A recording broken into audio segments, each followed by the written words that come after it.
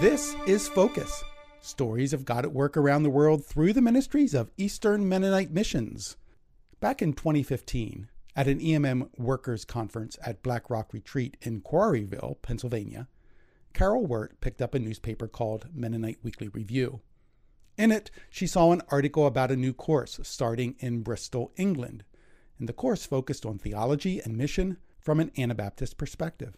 The course was led by a church planter, prolific author, and trainer, Stuart Murray Williams. That very same summer, Carol was contacted about taking a more permanent role in teaching English in Cardiff, Wales, where she lives with her family.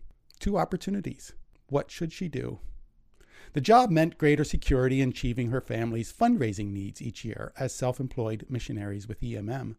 But the Anabaptist course tugged at her heart, and eventually she applied for the course. But at the interview, she felt very discouraged when she was told that she was a risk, as she'd never studied theology or philosophy. With some concern, they accepted her as their first student for the Master of Arts program at the Center for Anabaptist Studies.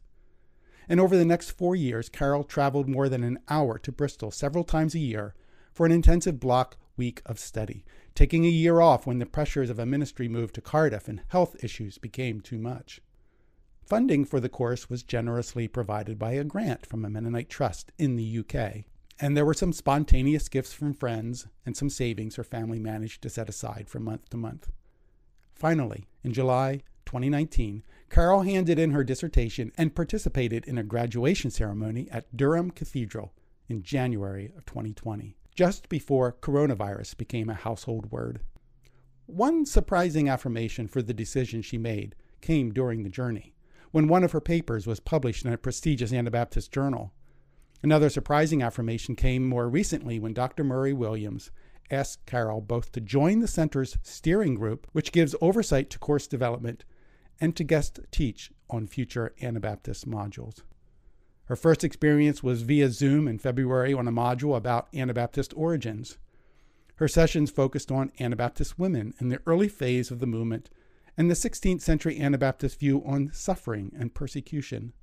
Another module that she'll teach will revolve around a central figure called Pilgrim Marpeck, with Carol teaching on his view of leadership and his interaction with Christian colleagues.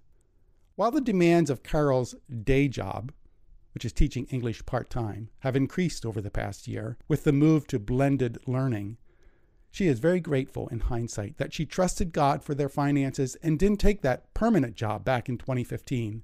And that is now allowing her to engage with her passion for training and equipping believers. Well, finally, staying in Wales for just a moment, young adults can participate in what's called the Going Public Internship.